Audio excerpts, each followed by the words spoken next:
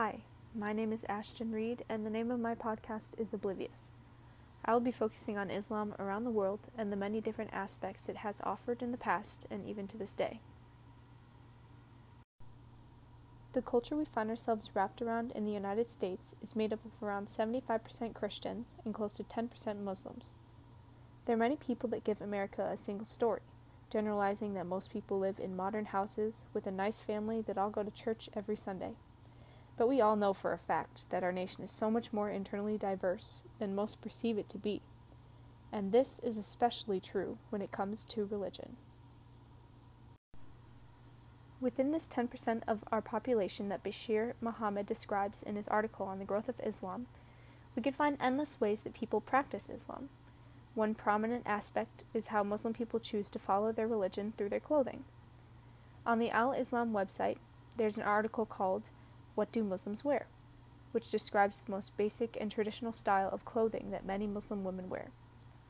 It talks about how a woman should try to avoid showing her legs, arms, or any curves, and she should cover her head and sometimes her face with a hijab.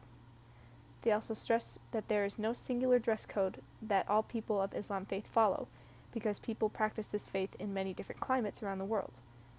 Along with this idea, there has also been great diversity with a contemporary Muslim fashions exhibit shown in the De Young Museum, launched by hijabistas who aimed to encourage other women to branch out.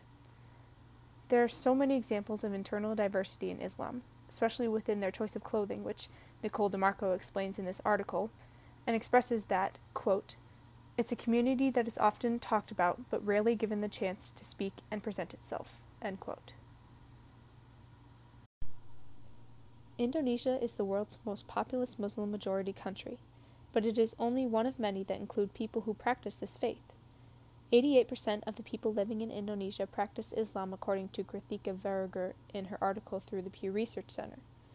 This makes up about 205 million people. The numbers alone can show how the religion became embedded in the country's culture, and it continues to flourish to this day.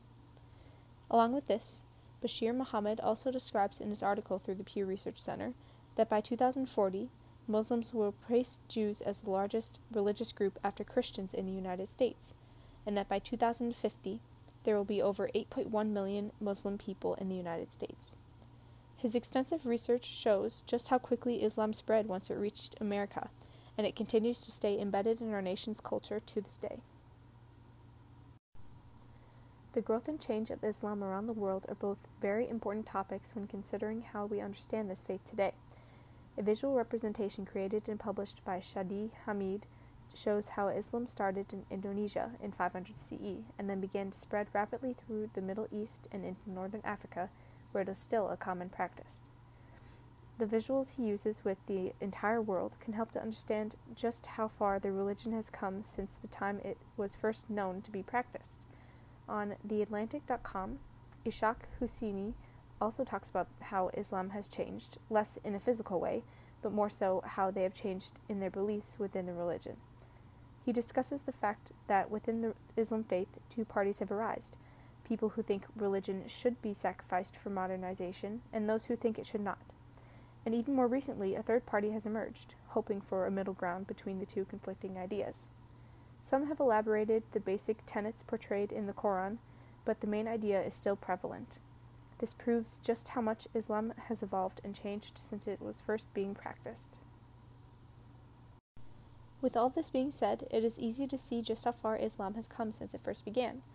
Even now we can see the diversity among all of its followers, and we can see what traits have been embedded into the cultures that are present. It can be said that no religion has stayed exactly the same since it first began. It is natural for a religion to adapt throughout its history.